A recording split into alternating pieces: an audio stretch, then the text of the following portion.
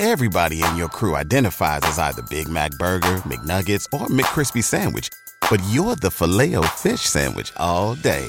That crispy fish, that savory tartar sauce, that melty cheese, that pillowy bun. Yeah, you get it. Every time. And if you love the Filet-O-Fish, right now you can catch two of the classics you love for just $6. Limited time only. Price and participation may vary. Cannot be combined with any other offer. Single item at regular price. Ba-da-ba-ba-ba.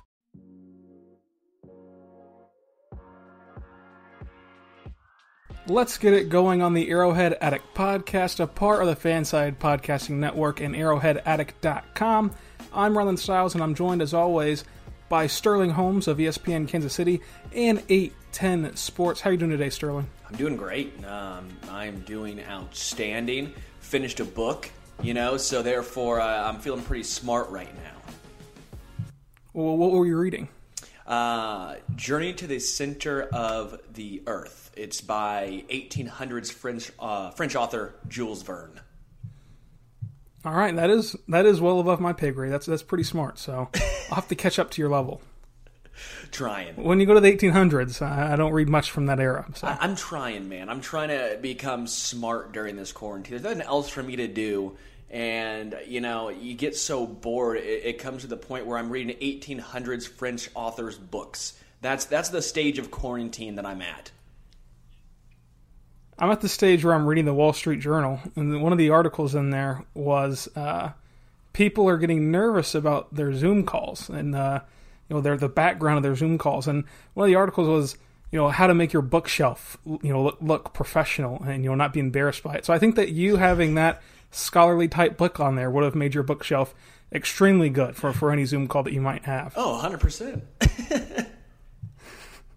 But let's get into the Chiefs news. And the Chiefs started last week off, since we last recorded, by signing Taco Charlton, the former 2017 first-round pick. He played with Frank Clark at Michigan, and he's played for two NFL teams, the Dallas Cowboys and the Miami Dolphins. He also has a fantastic sack celebration whenever he actually gets to the quarterback. But what was your initial gut reaction to the Chiefs signing Taco? Low risk, maybe some solid upside there.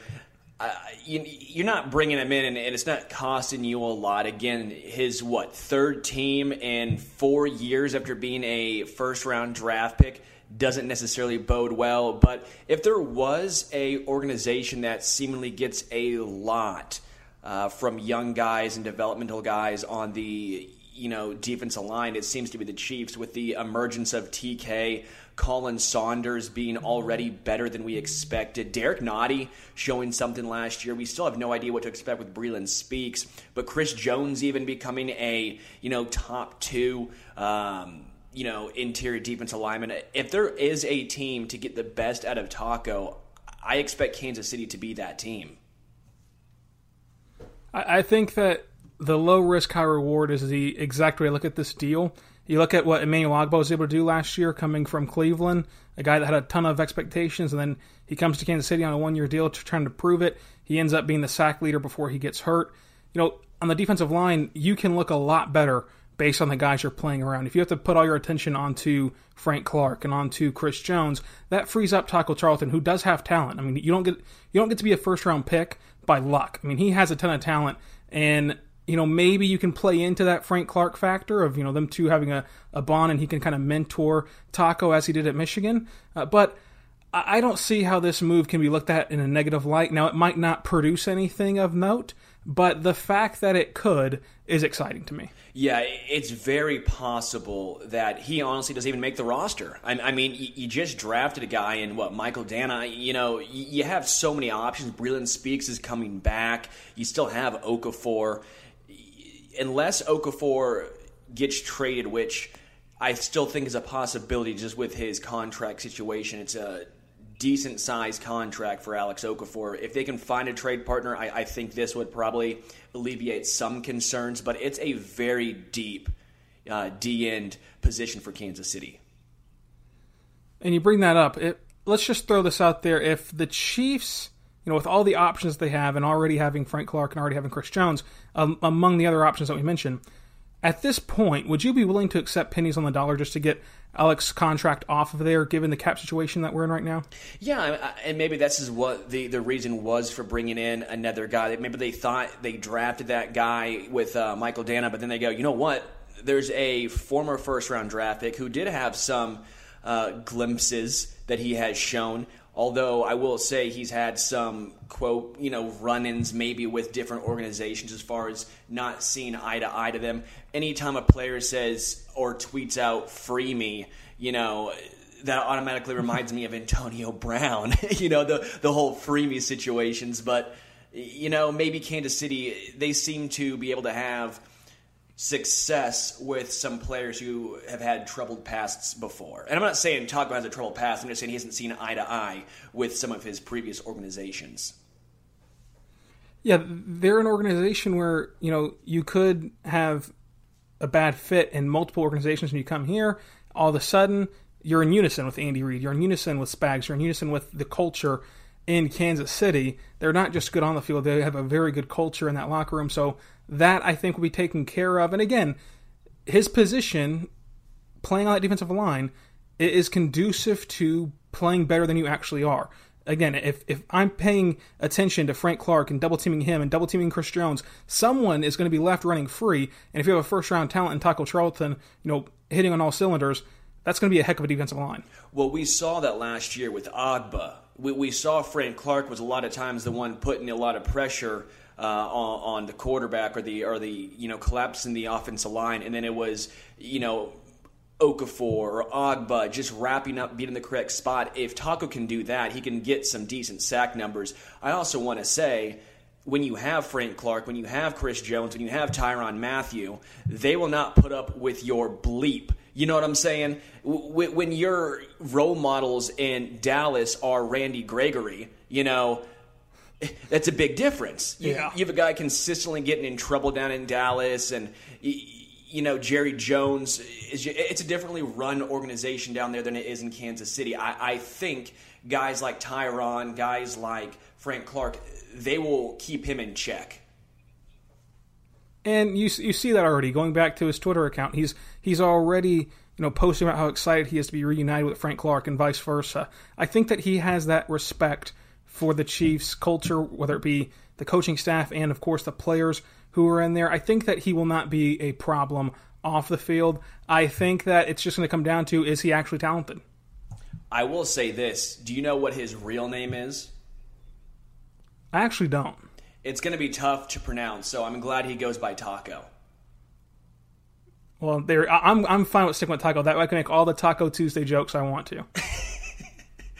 Well, even better, Taco Tuesday on, what was it, Mardi Gras? No, not Mardi Gras. Oh, yes. Not Mardi Gras. What was the fifth? Cinco de Mayo. Cinco de Mayo. This is how quarantined out I am. I have no idea what even holidays are going on right now. Hey, it's okay. It gets the best of us, of course. I mean, I don't know what day it is anymore at this point. But, yeah, Taco Tuesday on Cinco de Mayo would have been a legendary day had it not been stuck inside all day, being in quarantine. But that's what happens whenever we're in a global pandemic. And since sports are shutting down and we are in a global pandemic, the second topic in the A block is the Chiefs sign Shea Patterson, the former Michigan University quarterback. I believe he played at Ole Miss as well. They bring him in as an undrafted free agent. And if you're wondering why we're talking about this, so am I. But I had to put something on the outline, and this is the best conversation I could think of. Who's going to be the backup quarterback between Shea Patterson, Jordan Ta'amu, I think I said that right, and Chad Henne? I think it's obviously going to be Chad Henne. But do you have any differing opinions on that? Well, I think Patterson's getting beat out by Jordan again. He got beat out by him in college, I believe, and I think it's going to happen in the NFL as well. I don't mind this signing. For all the people who seemingly were up in arms for some reason on Twitter about this signing, he's not going to be on the NFL roster, at least this year, barring some major injuries. At best, he's a practice squad guy. They obviously, I think, like what they have in Jordan. Chad Henne, I think, is entrenched as of now as the backup quarterback. You want that veteran presence, that veteran guy. The whole reason why they brought in Matt Moore last year. we've seen so many backup guys like this in Kansas City over the years. Guys like Tyler Bray, who may have shown, some aspect of their game where they excelled at. For Tyler Bray was arm strength. For Shea Patterson, But I think it has to be Chad Henne. This is just a practice squad type of signing. Absolutely, and I think that this is if we get a preseason, it's a preseason type of signing.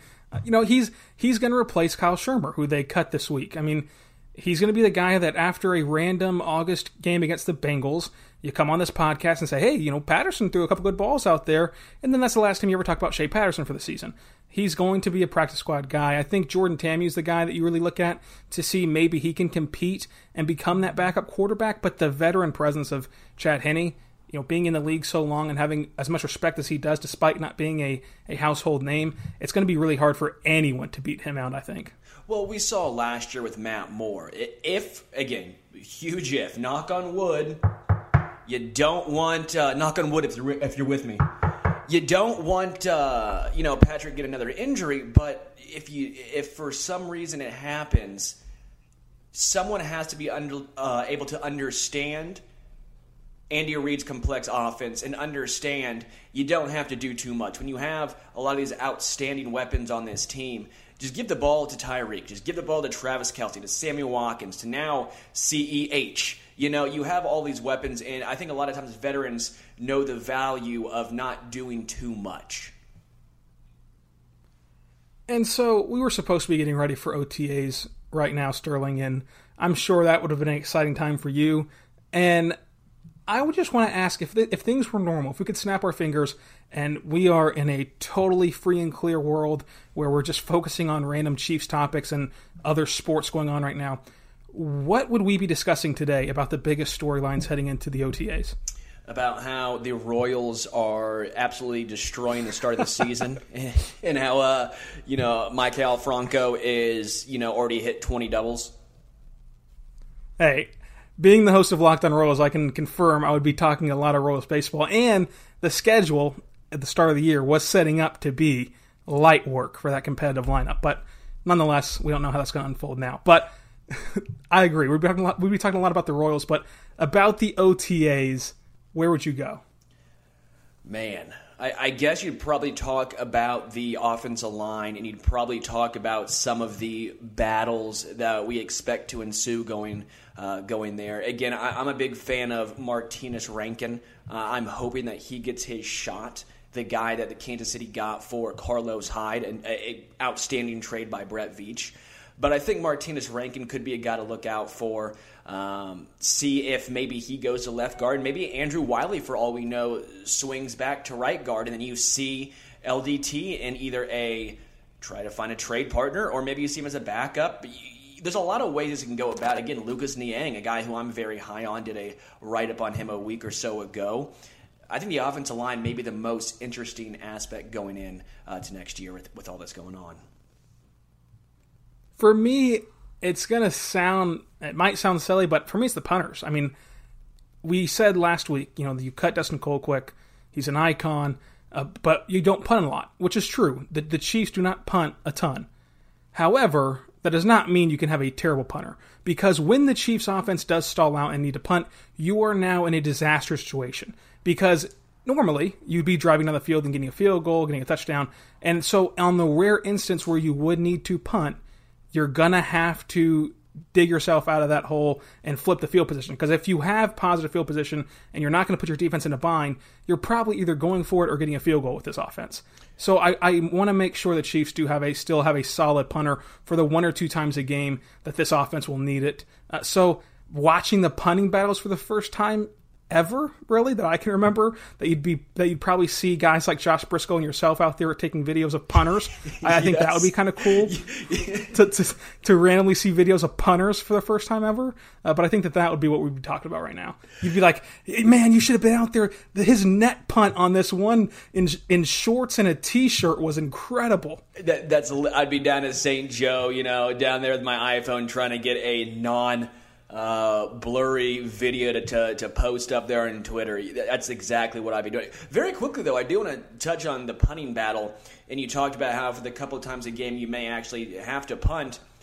this could be a slight blessing in disguise in the way that, how many times did you yell at the TV saying, Andy Reid, it's 4th and 1. Go for it. You have the best offense in the NFL. Analytics say go for it. And then you see a punt.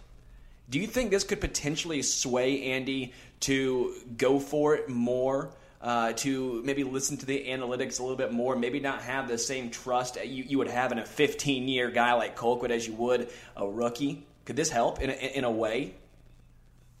Trust. You said it right there, trust. Because it depends what these guys look like. If they look overwhelmed playing with, the Hall of Famers that are on this roster, playing in the biggest atmosphere in the NFL in Arrowhead Stadium, playing in primetime games every week because you're the Super Bowl champions, playing in a fight for the Super Bowl again as a repeat champion, if they look overwhelmed and they have, they shank a few punts, all of a sudden Andy Reid goes from, hey, at least I know we're going to flip the field position to, it's a 50-50 shot. He might flip the field position, and we might end up giving up field position. We might end up in the same place we are right now. So if I can't trust you to legitimately help our cause defensively, I might as well trust the MVP, the best quarterback to ever play the game, and this lethal offense that features, countless future Hall of Famers in Kelsey Hill. You have all these guys out there, and then you have a Hall of Fame head coach that's offensive-minded. I think this absolutely helps those of us who think that the Chiefs should rarely, if ever, punt.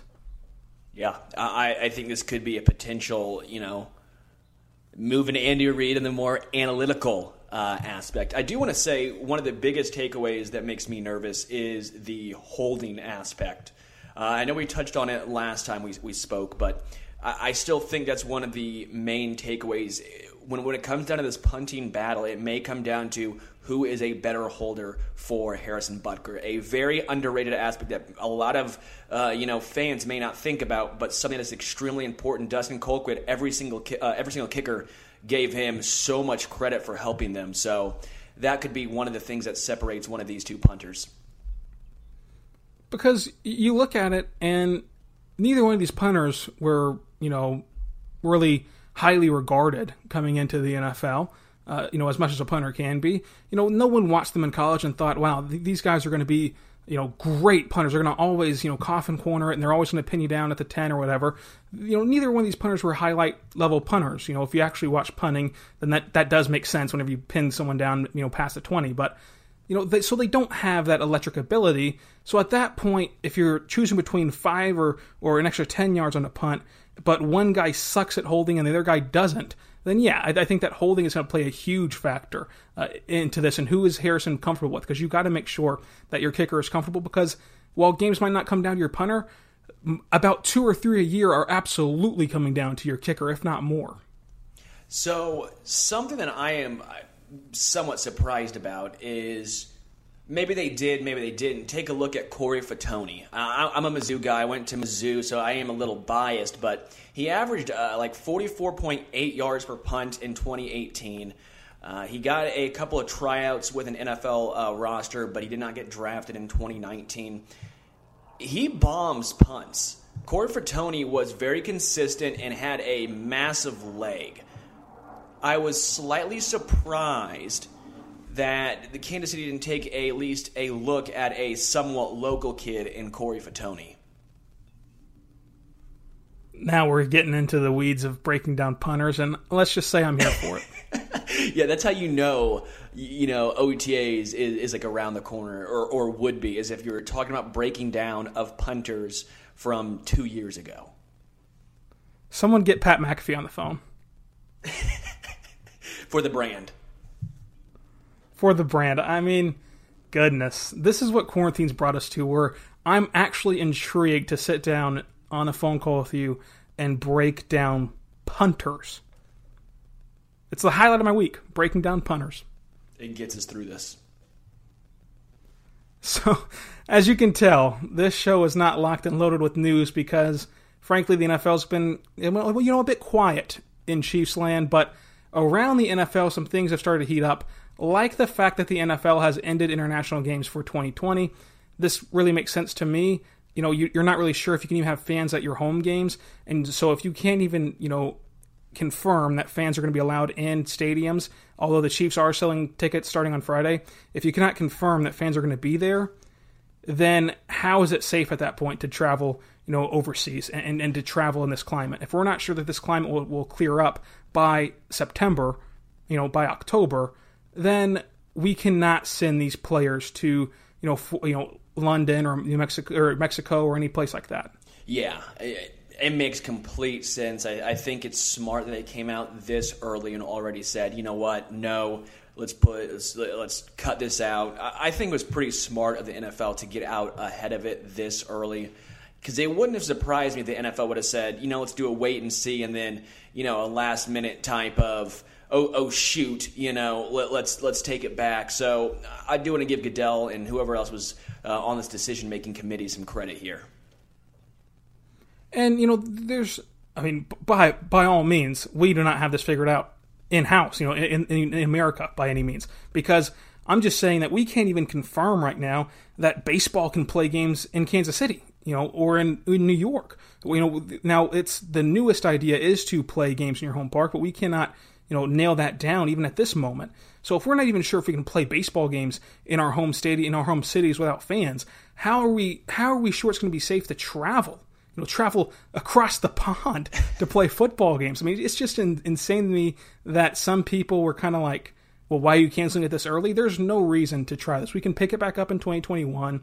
Send the same teams over there just like you do with the draft. You cancel the draft, we'll pick it back up and give Vegas another draft. And, for this year, no one will have a draft, and we'll do it with Vegas again in a couple years. So I think that this was a brilliant move and a great PR move, which you rarely can say for the NFL. I'll say this. The biggest winner is the Jacksonville Jaguars. The players, at least. Oh, yeah. The players are already pissed off. They had to do one, and there was talks of multiple, international games. The players have to be saying, "Oh my gosh, thank you." Did you like the Chiefs game in London? No, I didn't either. I take that. I mean, maybe that's too harsh just right off the bat saying no. I think it's a very nuanced thing where maybe some players may enjoy it because I feel like some of the older guys, like maybe Dustin Colquitt or someone like that, may have enjoyed that. You go for a week, maybe your family joins you. You get to explore at least for a little bit because you have a bye week too, so maybe get a little extra time there. But if you're a younger player, we always hear about how when it's the bye week, the first thing they do is they try to plan a trip with some of the guys and have some fun, let out some steam. Well, if you're stuck in London, maybe with families, you can't really do that. So I think it all depends on, where you're at in your career. But as far as a fan, as long as the Chiefs weren't giving up a home game, I didn't mind too much. But 9 a.m. games, I don't like waking up that early. You hit the nail on the head right there. I'm selfish. That's why I didn't like it. I don't like waking up that early. So whenever they throw on the Bengals and Jaguars, I'm fine. I'll catch the fourth quarter on NFL Network. It's all good. Yeah. So I'll just sleep in, and I'll be all right. But whenever you throw the Chiefs on there, now I've got to wake up at 8 o'clock, get myself mentally prepared for this, get some coffee, and get things going. And then it's just a whole process. So I didn't like that fact, when the Chiefs went over there. I will say, though, being a punter on a team that goes international has to be pretty awesome. You're basically just getting a vacation. You're just hanging out. I mean, you go to practice for an hour, punt a few balls, and then all of a sudden you're partying in London or in Mexico. Yeah. Doesn't sound too bad. I'll tell you what, if only I was extremely good at something like that. Too bad I'm not, Why am I 5'10", 165? Well, take that back. I'm like Tyreek Hill size. Too bad I'm not fast or can catch or athletic, If only I had those aspects. Yeah, because it's got to be a grind. For offensive linemen to get inside the plane, go on a longer trip. If you're going to London, a longer trip than you're ever going to take, go get beat up again. You're not going to feel like doing anything. If you're a punter, you're normally extremely small, extremely small. So you're chilling on the plane. Then you get to London. You're just going to loosen up the hammies a little bit and then go have the time of your life at the pub. That's got to be awesome. Yeah, that sounds like a pretty good gig. I could do a whole podcast with Dustin Colquitt or Pat McAfee. I don't know if Pat McAfee's ever gone overseas. I don't think he has. So with Dustin Colquitt, and just ask him about that time in his life that he got to go to London. Dustin Colquitt is such a good dude. I mean, I've met him a few times, and he's always just such a nice guy. I'm sure if we were able to get him on here, he would have some fun stories and would be very open about it. Do you think that he's going to play this year? I think just what your gut's telling you? My gut tells me a team picks him up. He was too good last year. He's not the same Dustin Colquitt of old, but he's still too good that a contender, a team that maybe has a couple extra $1 million to spend, but thinks that they need every little edge they can because they don't have Patrick Mahomes or they don't have Russell Wilson. They need every little edge they can get. And if they think a little extra coffin cornering can help them, then I think we will see Dustin Colquitt on a contender this year. And not only that, a contender that struggles with kicking. I mean, we've said it since last week. His biggest asset is no longer his leg. It's no longer the punting. While his punting is still up to par and it's still NFL caliber, the biggest thing you can say for him is how good he is as a holder and how much he helps kickers. If you're a contender that's struggling in the kicking game, that can be the difference in beating the Chiefs. If you can make this offense, go 3 and out or not score a couple possessions, and then all of a sudden you're in a close game, the difference in beating the Chiefs could be a field goal, and he could be a huge part of that, which would just be devastating. I was about to say, I wouldn't be surprised if he went to, the Buccaneers, someone like that. I saw they released, I think they released Brian Anger. I don't know who his punter was last year, but they've had so many kicking woes recently down in Tampa Bay, and they've been trying to get all of these former, studs. Maybe would see Dustin Colquitt down in a Tampa Bay uniform. That actually makes a ton of sense, and then they would just become the retirement home. I mean, you got Gronk, you got Brady, you got Colquitt. It's the big three from 2005, and there you go. But we'll see how that all unfolds. I think that you're right. The way that he worded his Instagram post, which, yes, in this day and age, we look so much into these player social media messages, it seems like it was not a retirement. It was just hey, I got released, but I still want to play football. But thank you, Kansas City, for all that you've done. I think that he'll play again for sure. Yeah, I think so too. So the Cowboys made news, as they always do, whenever they signed Andy Dalton last week. The former Bengal quarterback got cut after the team drafted Joe Burrow and quickly scooped up, not by the Patriots, not by any other team that needs a quarterback, but by the Dallas Cowboys, which, of course, whenever you're talking Cowboys, everything becomes a meme as they sign Andy Dalton to the backup Dak Prescott. I am a little surprised. I would have thought Andy would have gotten to a team with a young starting quarterback. I mean, he would have been fine in Cincinnati, but Cincinnati's going full in on this rebuild. But maybe a team like the Jets, or maybe a team like, Buffalo, who, if maybe Josh Allen struggles, but you have playoff caliber players around you, that maybe Andy Dalton can keep you afloat for a couple games. That would have made a lot of sense. But him going to Dallas is almost like Jerry Jones saying, here's a little middle finger to Dak Prescott. It's a little bit of a... We know we want you to be our starting quarterback, but we're going to add a little pressure on you. We haven't signed this long-term deal yet, so let's just put a little heat, on your feet right here. Yeah, I think that Andy Dalton signing for a 1-year, $4 million deal, well, it does create, the internet memes and the trolls and everything, and I can see it kind of, maybe applying pressure to Dak. I think that ultimately, though, this is just another move. I mean, he's an upgrade from Cooper Rush, who I happen to like, by the way, but I think Cooper Rush, could be a solid backup quarterback in this league. He's an upgrade from Cooper Rush, though, if Dak does go down, and you're paying him 1 year, $3 million. That $3 million you're giving him, it's not impacting whether or not you can pay Dak Prescott. It's not signifying that the Cowboys can no longer pay Dak Prescott. Now, why haven't they done it yet is another question that we can talk about, but I think ultimately people kind of took this and ran with it because we're in quarantine and because there's nothing else to do but to make fun of the Cowboys. But he's going to be a backup quarterback. He's going to do fine. He's going to try to mentor Dak Prescott a little bit. And if he has to come in the game, as you said, he can keep a contending team afloat with those weapons that they have in Dallas. And he's a hometown kid also. So he's comfortable there. Yeah, I mean, overall, I guess you got to say it's probably a pretty good deal for Dallas. Again, I'm more or less just surprised that that some other teams didn't offer him, like Buffalo maybe, or even the Jets, just in case Sam Darnold starts getting mono again, starts kissing some chicks, or who knows, man. Maybe Daniel Jones is about that age. Maybe he goes out and it's the New York nightclub scene. They just get mono. The Bills are the one that's the most interesting to me because, you look at Josh Allen, he's fine.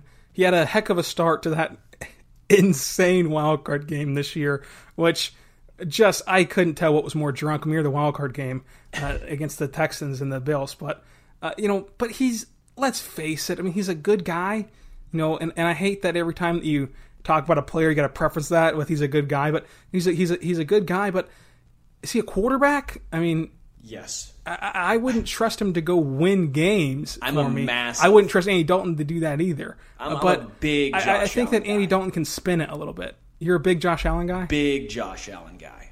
Who would you trust to spin it, though, between him and Josh Allen? Taking away the athleticism, just who would you trust to just go out there and fire it away? Dude, what's a just throw it? You give me Andy Dalton, but Andy Dalton, he's on the decline from all accounts. Josh Allen has That's true. shown some extremely in his prime. Who would you rather have? What was that?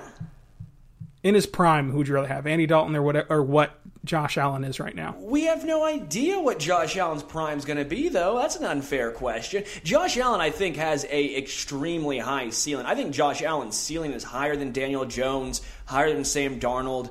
I think Josh Allen has one of the highest ceilings in the NFL.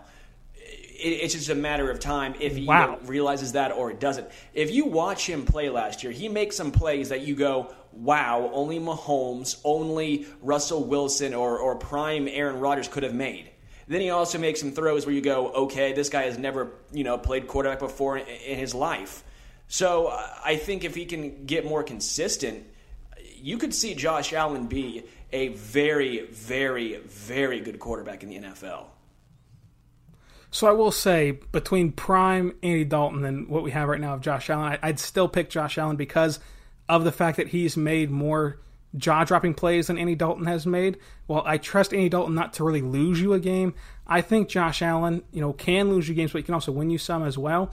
My thing is not to bring in Andy Dalton to compete with Josh Allen. It's not to bring in Andy Dalton to take his job or that he's better than Josh Allen. And I think that you're right that Josh Allen has more upside than Daniel Jones and Sam Darnold. Whenever you start comparing him to Mahomes and Wilson, athletically, I can see it. Not as an overall quarterback, though, which I don't think that's what you meant. But the thing about bringing him into Buffalo was not about benching him. I think it's about the fact that, if Josh Allen does sputter, for a week or two, you can have the ability to say, calm down a little bit, young fella. Let's get you back in the groove of things, and we'll put Andy Dalton, out there, or even just have him mentoring you in practice, because Andy Dalton is kind of a cool and confident guy to where he can really stabilize that quarterback room for Josh Allen. And you mentioned how athletic he is, which is undeniably true. That also leads to injuries and concussions and things like that, where you might be sidelined for a week or two. And I'd love to turn to Andy Dalton more so than whoever the Bills' backup quarterback is right now. 100%. I mean, when you look at Josh Allen, look at him run, I think you can kind of make a comparison to the Cam Newton, type of player when you're running the ball with the football as a quarterback. And yeah, it's great, but you've also seen the injuries that have been piling up for Cam Newton. Now, will that happen to Josh Allen? Time will tell, but I don't think anyone expected that to happen to Cam Newton as. So, having a viable backup quarterback, look at that playoff game. When Josh Allen, we were talking about Sam Darnold seeing ghosts. Josh Allen was definitely seeing ghosts. That guy it looks like he's never thrown a football before. It was the weirdest situation. He didn't know rules. He was throwing footballs behind him in the middle of a play. Like, when that happens, you could have had Andy Dalton to throw in there. You wouldn't have to worry about it. But, again, Andy Dalton going to the Cowboys, I think it's a pretty solid move for Dallas. I thought he could have made more sense on some other teams. Yeah, and you throw out the Cam Newton comparison, and that's exactly why I would have loved to see Andy Dalton, as I'm sure you would have as well, as you said, in Buffalo, because, Josh Allen, is 6'5", 237. He runs hard. He doesn't try to evade you. He tries to run through you. Does that remind you of anyone? As you mentioned, Cam Newton, an exact replica of Cam Newton. A shaky passer sometimes, although Cam Newton was a much better passer, I think, than Josh Allen has been so far. I will say Josh Allen has a bigger arm to fill into if he can get that accuracy on it. If Josh Allen... Well, what did I just say? If Josh Allen can get some accuracy behind him, then he can turn into an elite quarterback in this league. And he still has time to, what is he, 23 years old? But you look at that quarterback room, I'd much rather have Andy Dalton than Matt Barkley, or than Jake Fromm, or than Davis Webb, your three other quarterbacks, in Buffalo. So it's interesting, but ultimately Dallas gets a good backup quarterback. It's not going to move the needle that much, although it does get a ton of Jerry Jones jokes off, as we love to do. Yeah, at least we get some memes to work with during quarantine. So the NFL is set to release their schedule on Thursday night, and there's been a ton of rumors about, well, what is the new format of the schedule going to look like? What is the coronavirus going to impact the schedule? And next week we'll have my favorite week of the year, where we just sit down and break down wins and losses in May for no reason that don't matter, that we're probably never going to readdress. But hey, it's content and it's football. But I want to ask you this. If you're the commissioner, all right, throw out any of the rules. Rules do not apply. The only rules that apply are the teams you have to face. So you can't change opponents. You can't make the Chiefs play some team that's not on their list of teams to play this year. But of the teams the Chiefs can play, you have the power, you have the control. Forget home road, forget any rules. Who are you sending to Arrowhead Stadium to open up the season? First off, I will be on Sports Radio 810 at 9:25 as of now, doing the schedule release with Josh Briscoe. But so I think the way it's going to go is NFC South is going to be first. This doesn't answer your question. I'll get to that in a second. I think it's going to play the NFC South, the first 4 games, just get it out of the way. So that way, if you do have to cancel it because of the coronavirus, you still have the AFC West games, the important divisional games to play later on in the season. But if I had to pick a game, I think it comes down to Houston and it comes down to Tampa Bay. Do you want the Tom Brady versus Kansas City type of storyline, or do you want the Deshaun Watson and Patrick Mahomes storyline? I don't know which one is going to be a bigger draw. I think personally, I like Kansas City versus Houston with Deshaun and Patrick, especially after Kansas City came back, roared back from that massive deficit in the playoffs. I think that would be a massive storyline that the NFL and Goodell could sell. So if I had to pick right now, I would say Houston, Kansas City. That would be my NFL lead-in game. And again, we know that the Chiefs are going to be on the road against Tampa Bay, but we're saying if there's no rules applying to any of this, we can pick whatever we want to. I think that on a normal year, if everything, again, is we snap our fingers and it's normal. A normal year, Tom Brady, and his new team gets the casual fan more excited than even a fantastic matchup with Deshaun Watson. But at this point, changing the format that you mentioned, which has been leaked already, that they're going to change the format, and if we have to cancel games, we're going to cancel the games that don't really matter for the standings. They have a little bit of impact, but they're not weighted the same kind of in that situation. So we're going to get those out of the way in the first couple of weeks of the season. And it's been rumored and leaked, spoiler alert, if you really want to treat tomorrow like it's a huge event and it's a live event, skip ahead for a second.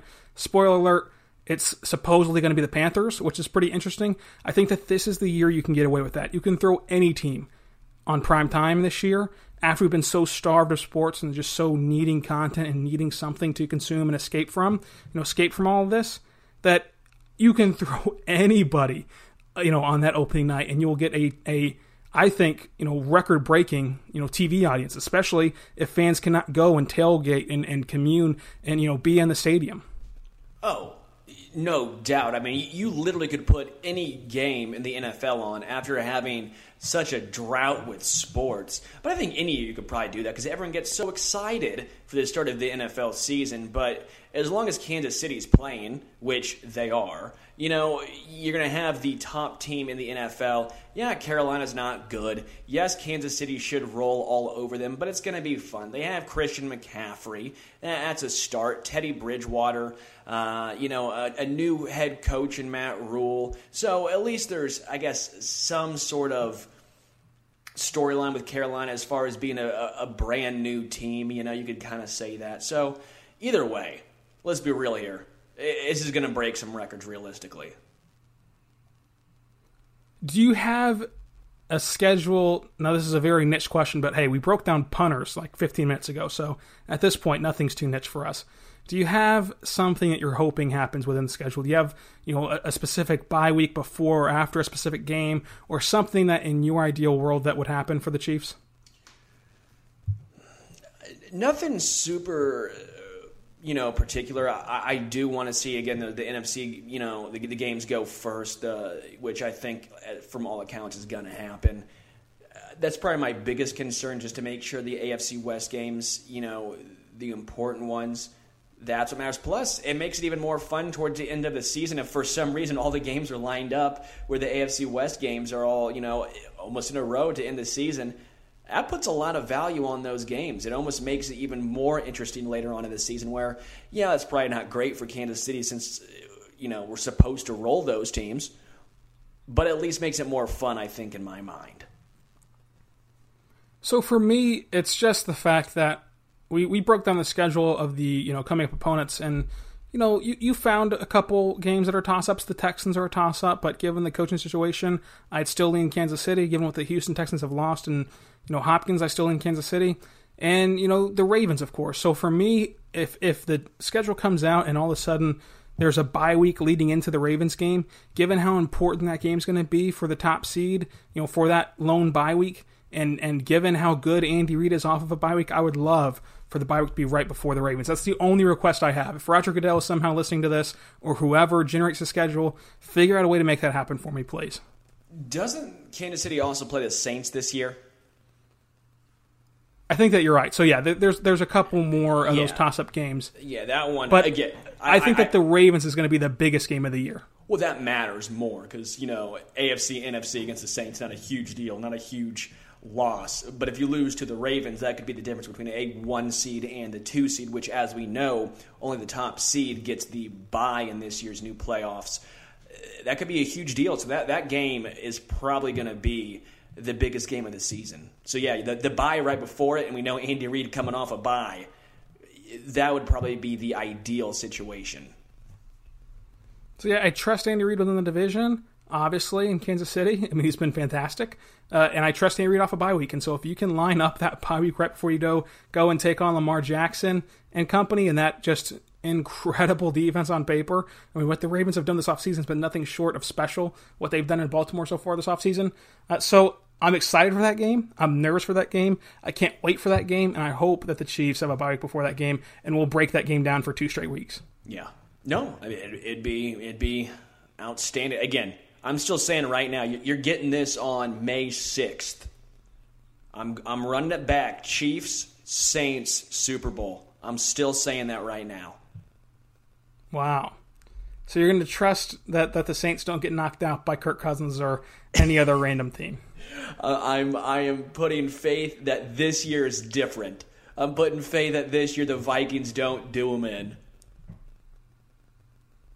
Do you think that when I should say this, when do you think that second wildcard team, or that extra wildcard team, is going to make a run at the Super Bowl? And it's hard to just really gauge this, but do you think that there's a pathway for that to happen even this year? Is there enough competitive teams this year on paper for that to happen? I think Tampa Bay is going to be one of those extra, play-in teams. Maybe not the 7th seed, but I think Tampa Bay is going to be an extra seed this year. So I think that could be one of the teams. I would have to do more in-depth reach, but I don't know if Tennessee is going to win the division this year. I'd be somewhat surprised. I think Tennessee could be one of those teams that's this almost the same boat as last year. They get hot at a certain time and go on a run. It's like baseball. It's like the Royals. Sometimes the hottest team, they may not be the best team, but if you're that hot, no one can stop you. And we may see that in the NFL this year, some team that sneaks in. And you go from begging fans to show up in August at the K to selling out playoff games in a blink of an eye and going to the World Series. So yeah. What a fun time that was. I mean, think of it. The NFL, say a team starts off, 0-5, you're not out of it. You run sick. Look at the Browns. The Browns would have been, I don't know if they would have or not last year, but they would have been in the running for a playoff team last year. I don't think anyone wants to play the Browns with at least the talent they have on that roster. Yeah, if the Browns win one more of those coin flip games, they're in. And no one wants to face against OBJ, Jarvis Landry, Kareem Hunt, Nick Chubb. No one wants to go up against And if Myles that. Garrett doesn't get suspended, which we know he did, but if he didn't get suspended, that team, they were good enough to make a run. And I think that, football and baseball are the two sports that it's conducive to lower seeds upsetting teams. And we could see a run this year, but we'll have to, again, break that down later on. One last question. I know that we said it's going to be a short episode this week, and it's almost an hour. But I do want to ask you this while we're talking about way too early predictions. Are you a big Cardinals guy this year? Arizona. I hope you don't mean St. Louis, because if it's St. Louis, I will slap you, sir, across the airwaves. No. Arizona. Oh, that's tough. I feel like they're a really polarizing team. Yeah, they showed some glimpses last year with especially Kyler Murray. Kenyon Drake, I don't think he's going to be as efficient as he was last year. They have some wide receivers. They did get, a new offensive lineman. I think they're building the team the right way. They're in a very difficult division, so that's going to be tough. I don't know how good they're going to be, but they will be extremely fun to watch. Very fun. I think they're going to be one of the most fun teams, which is good for those of us, in the Central Time Zone. Whenever you get to that, 3:45 window of games, and you're looking down the barrel at Chargers, Raiders, and any other West Coast game, that's at least going to be a very fun option to watch every week if you're not really into the big national game. But I think for Cardinals fans, this is the year before the year. You're going to finish, at the 8th seed. You're going to have a couple games where if you could have had them back, you're going to make the playoffs. And then if you continue to build the way you're building right now, you make that run next year into the playoffs. And, as we said, in football and baseball, once you get in the dance, anything can happen. Yeah, and Kyler Murray is one of those guys where I think he has the talent and the ceiling to really, really improve. Again, everyone's going to go back to his height and his size just to see if he can stay healthy, but he does have some extremely high upside. He's got a lot of weapons down there to work with, and if you build on that offensive line, that offense is going to be extremely scary. Well, Sterling, this was pretty fun. Do you have any final words for this episode of the Arrowhead Attic Podcast? Stay safe. Support local businesses. I went to Mi Ranchito for the first time ever the other day, and that was outstanding. But for the most part, just stay safe. Wear your little masks when you go outside, and let's get excited for the release of the NFL season. And one more time, plug the show for tomorrow as we start getting the schedule information. You're going to be live on the air. Tell them where they can find that. Sports Radio 810. I will be live with Joshua Briscoe at 9:25. Time's up in the air. I believe whenever the show starts, whenever the schedule's getting released and everything, we'll be live. But I believe I'm joining at 9:25. And for all that information, he's going to tweet it out, of course, on Twitter at HomestretchKC. If you want to follow him on Twitter and see his Gardner Minshew-like quarantine outfits and hair and mustache and everything you got going on over there. Did you like that? I liked it. I liked it a lot. I liked the caption. I liked the vibe. I liked the garden. I liked everything about it. I'm not going to lie. Just very quickly, I was slightly peeved that I have a great tweet. I got the American flag bandana. I got my thick mustache and salt patch rocking.